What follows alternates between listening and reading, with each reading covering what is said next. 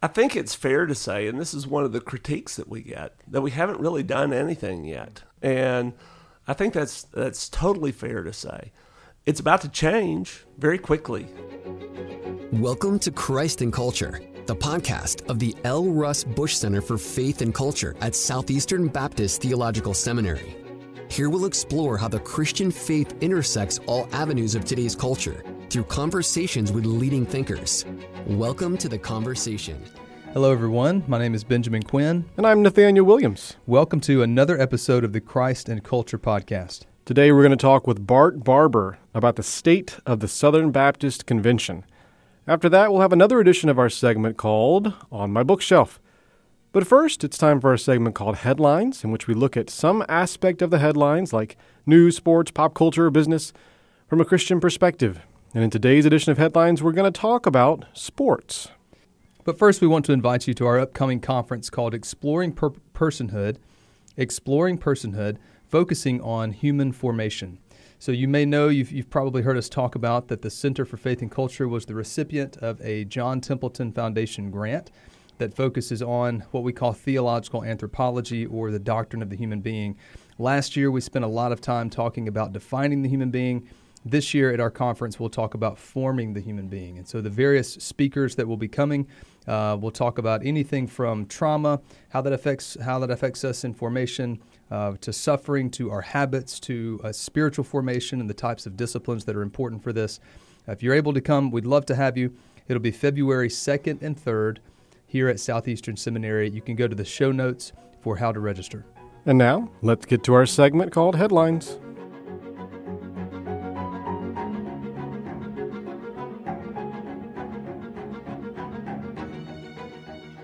Playoffs are underway in the National Football League, but overshadowing all of the playoff drama has been the health of an individual player named Damar Hamlin.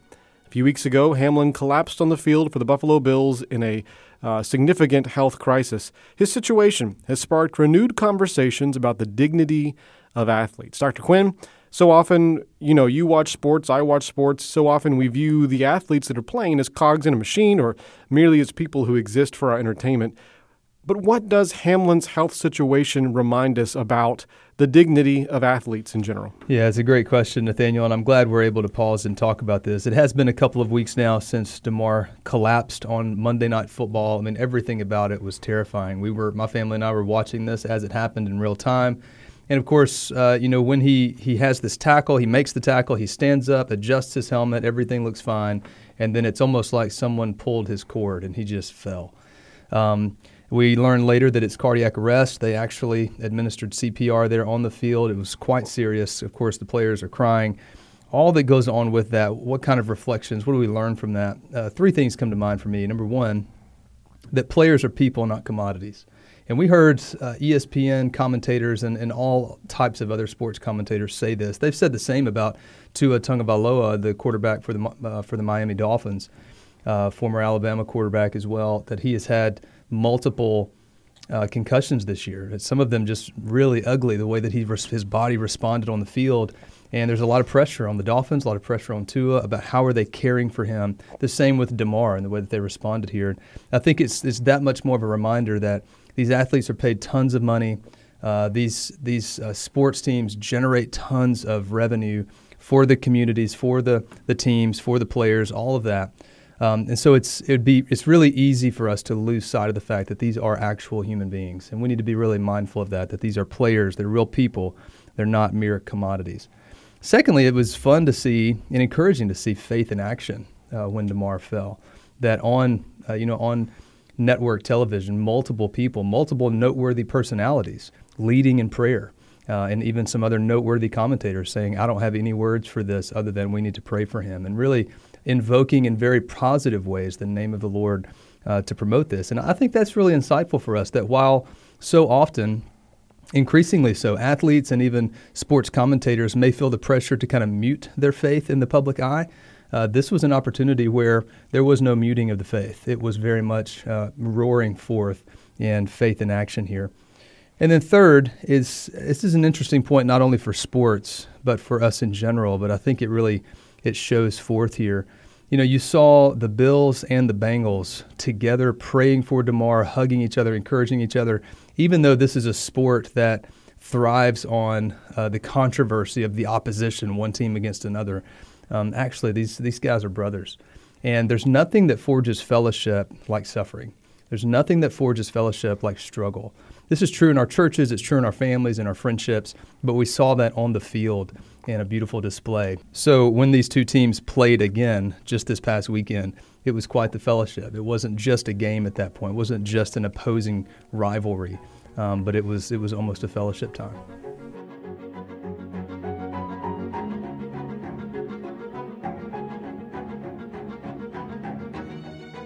We at the Center for Faith and Culture are part of Southeastern Seminary, which is a seminary of the Southern Baptist Convention. And today we're delighted to have with us the president of the Southern Baptist Convention, Bart Barber.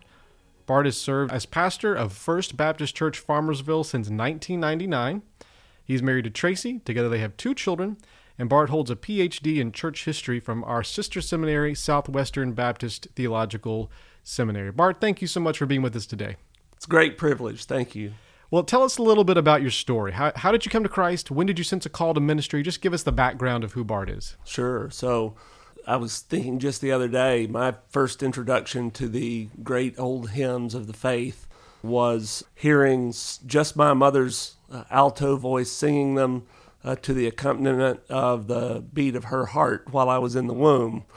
I was a part of a very devout family. In fact, I'll tell you, my mom is soon to see Jesus, and we were going through her things, and we found just not days ago a letter that she wrote to my dad before they got married, talking about her hopes for their family, and preeminent in that was that they would follow Christ. Yeah. And so she really followed through with that, and he also. So I was young. I was also at a church that didn't have any kind of pull-out programs for children. Mom worked hard to educate me in a preschool kind of way, and I was in big church and hearing the gospel preached a lot and understood it pretty early. And so I came to faith in Christ when I was almost 6, just days away from being 6 years old. And then, God called me to ministry when I was 11. Of course, didn't rush straight off into ministry. I had pastors and parents who were wiser than that. Yeah. And we're sort of waiting to see what would happen. But I preached my first sermon when I was 15. Wow. And was pastor of a church when I was 17, before I graduated and went off to school. By God's providence, that happened in the 80s. When they didn't record everything on Earth You Did and put it in the internet. So those early sermons are mercifully lost to history. I wish mine were. I went back and listened to one of my early sermons and I was like, what in the world was I doing? Yeah. Yeah. So I pray for your generation for that. Perpetual humility. Right. Then, God just opened a pathway for me to receive, thanks to Southern Baptists, preparation for serving as a pastor at Baylor University, and then 2 degrees at Southwestern Seminary, and married a great wife, and we've been active in local church ministry since the very beginning. So, First Baptist Church Farmersville, from what I understand, is not a megachurch by any stretch of the imagination. It seems like a normal-sized church. No one has ever accused us of that. No one has ever accused you of that. How does a pastor of a normal-sized SBC church become president of the SBC? Well, I'm discovering day by day how to complete it, how it happened.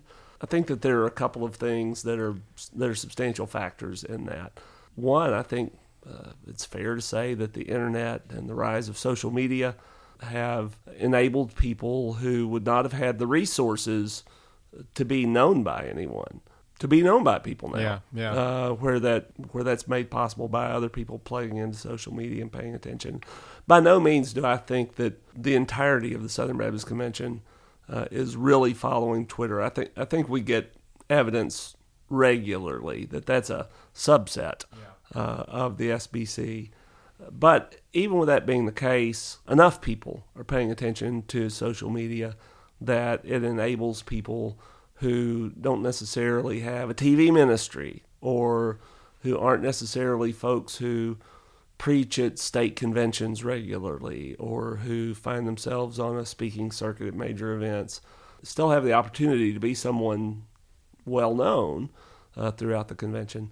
My engagement in social media, my work on my PhD, put me in positions where Southern Baptists began to entrust me with smaller responsibilities. I served on the committee on committees. I wound up on the board of trustees for our state convention and also for the Southern Baptist Convention Seminary in Fort Worth, Southwestern Baptist Theological Seminary. And I think events that required me to do work in those roles also, put me in a position where people would know me. I think the Southern Baptist Convention is full of people who could provide good leadership for Southern Baptists. It's just a lot of them, we don't know who they are. Yeah. Now, some of our listeners may not know exactly what the president of the Southern Baptist Convention does. So imagine you're giving the elevator speech. Someone says, what do you do as president of the SBC? How would you answer that question? The constitutional role for the president of the SBC is to run the meeting and appoint some committees and serve on a few boards.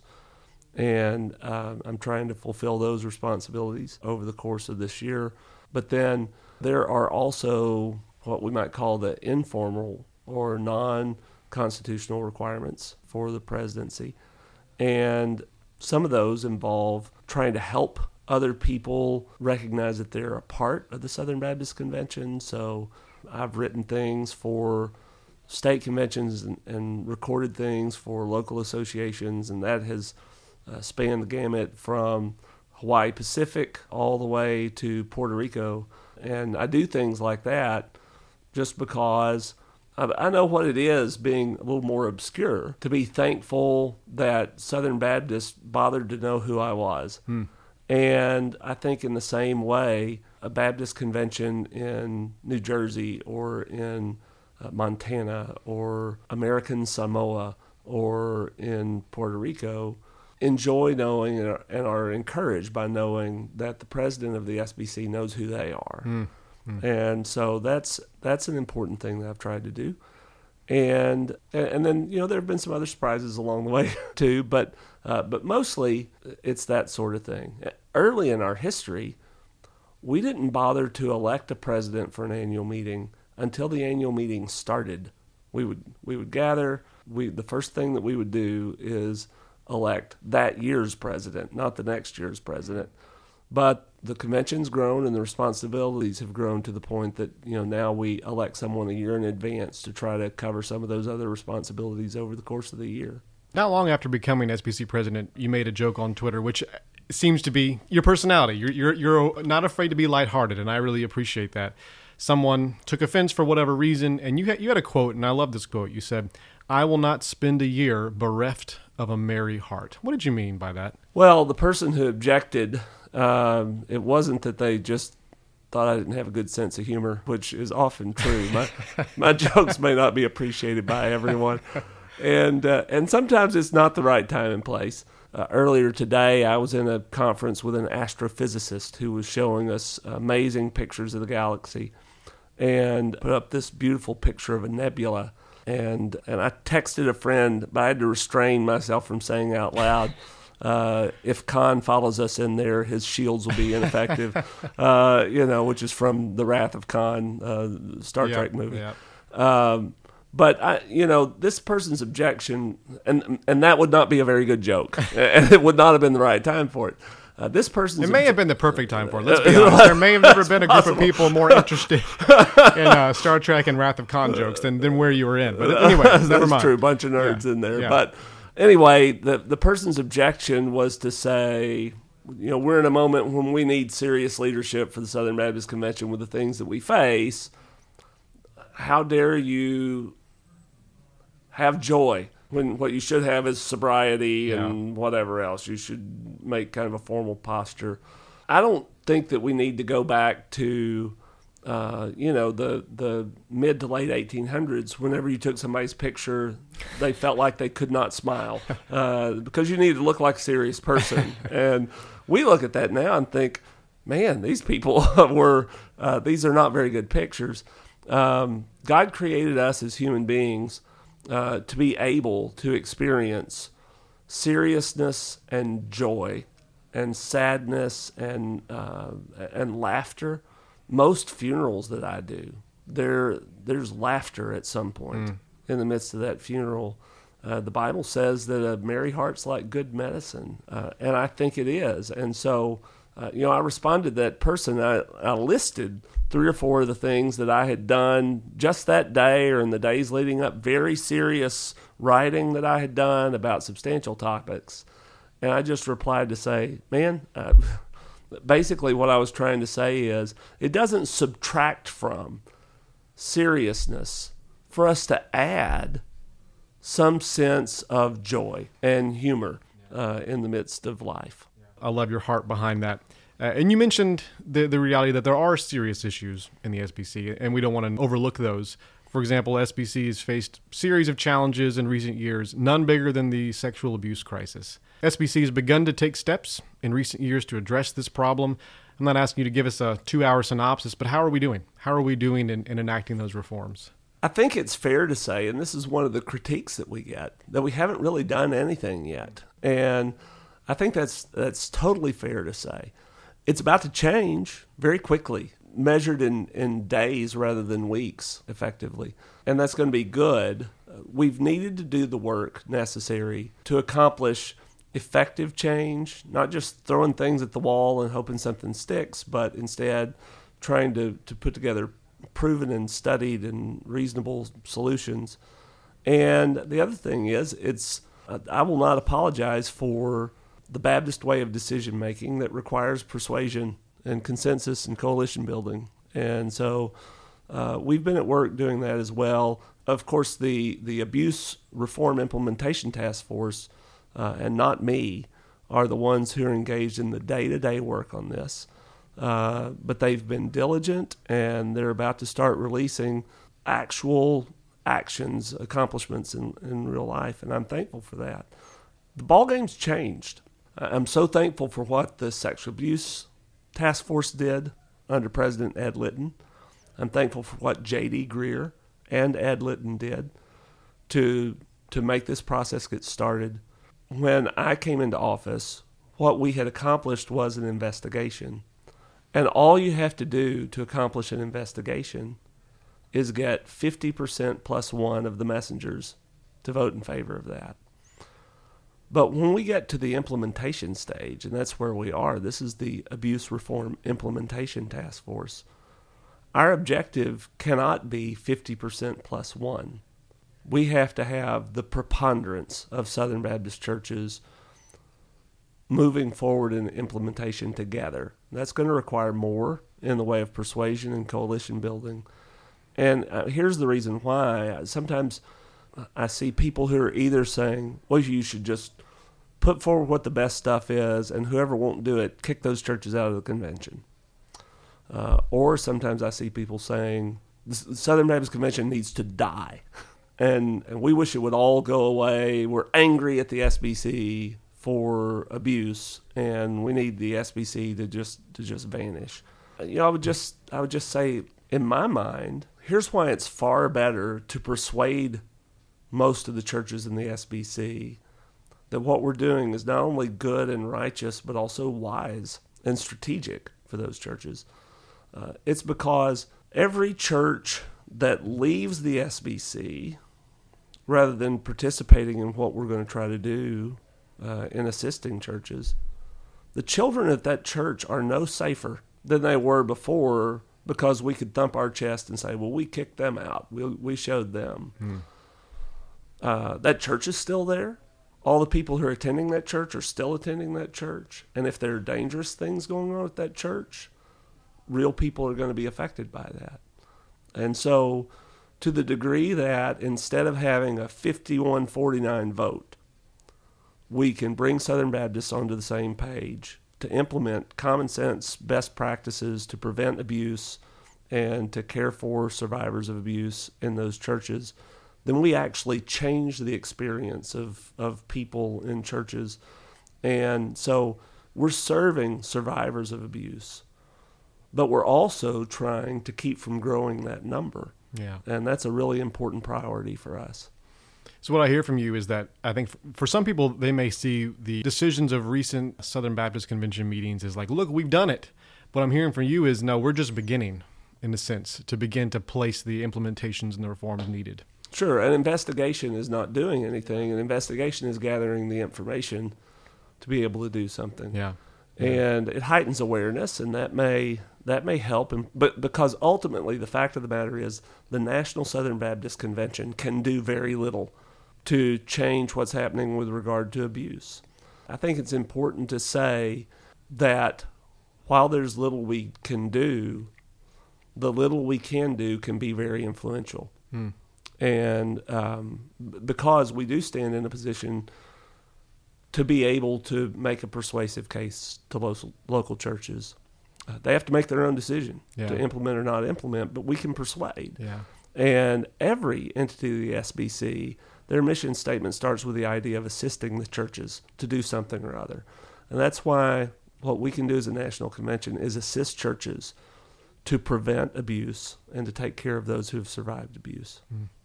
Well, I appreciate your work and the committee's work on this, and I look forward to seeing what those implementations will be. Let me switch gears a little bit and just kind of give you some rapid-fire questions. Okay. And I'm going to throw the question out there. You say the first thing that comes to mind, okay?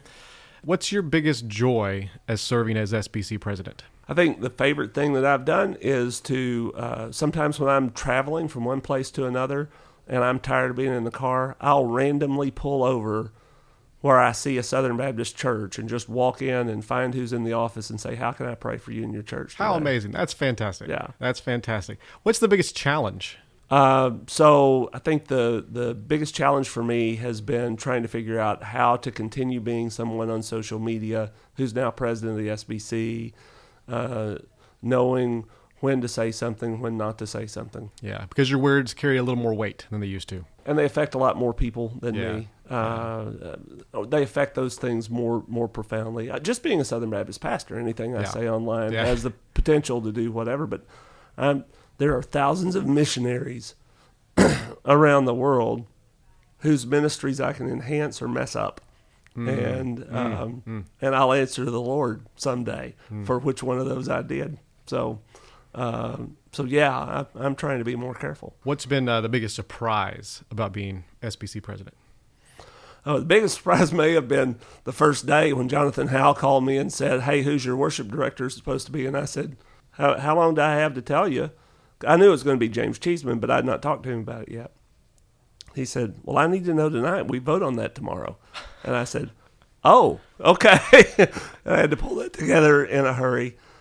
The most pleasant surprise, I'd heard people talk about this, and so I can't say that it was the biggest shock, but it was the most pleasant surprise, has just been the consistency with which I get a card mailed to me from a Sunday school class, a small church in Indiana, saying, we prayed for you this Sunday. That's a beautiful thing. What gives you hope about the SBC and its future moving forward? What gives you pause? Two sides of the same question. You can do the negative first. What gives you pause? What gives you hope? The currents of our society right now are moving us further away from one another as people.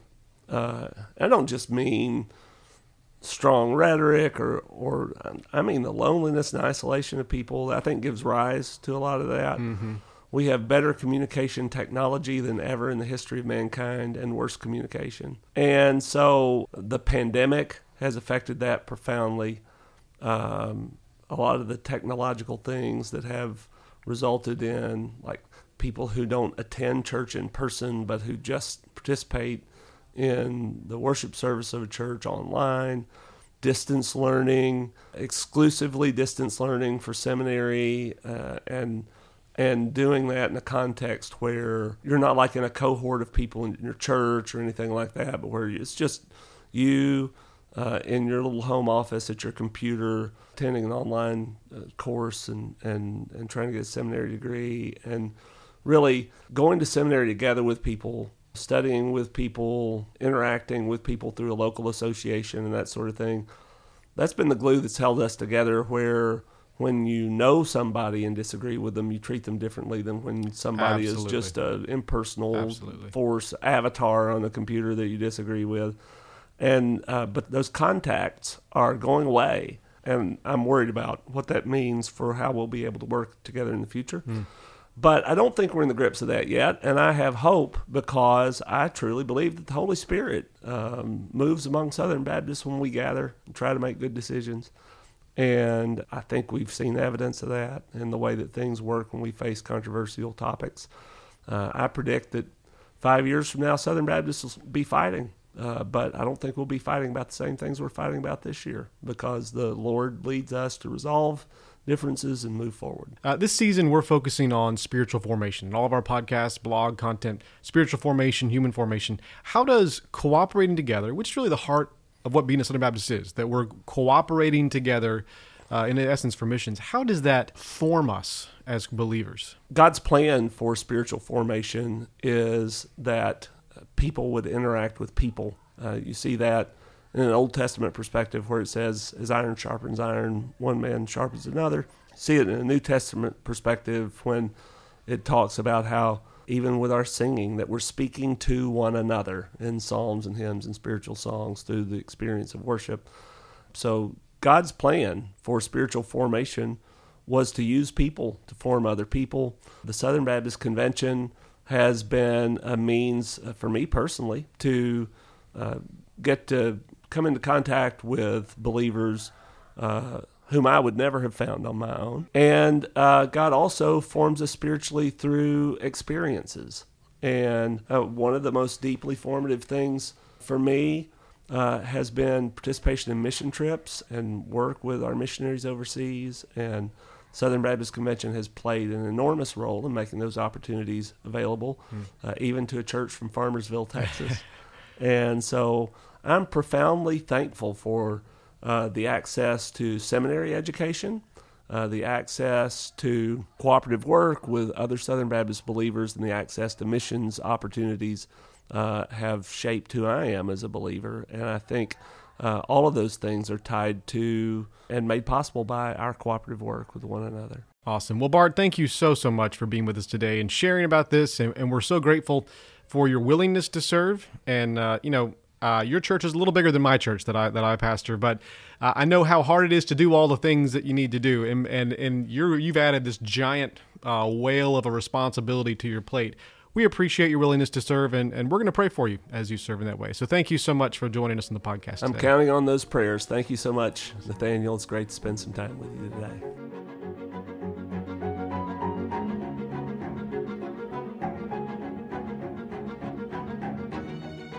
And now it's time for listener favorite On My Bookshelf. This is that part of our show where professors at Southeastern share what they're reading right now. And today we have with us Dr. Christy Thornton. Dr. Thornton, what's on your bookshelf? Deep Things of God by Fred Sanders.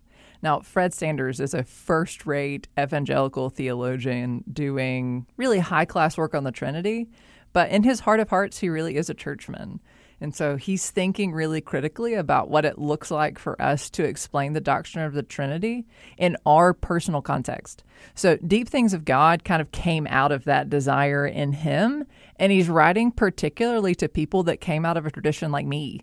We might call it the revivalist tradition.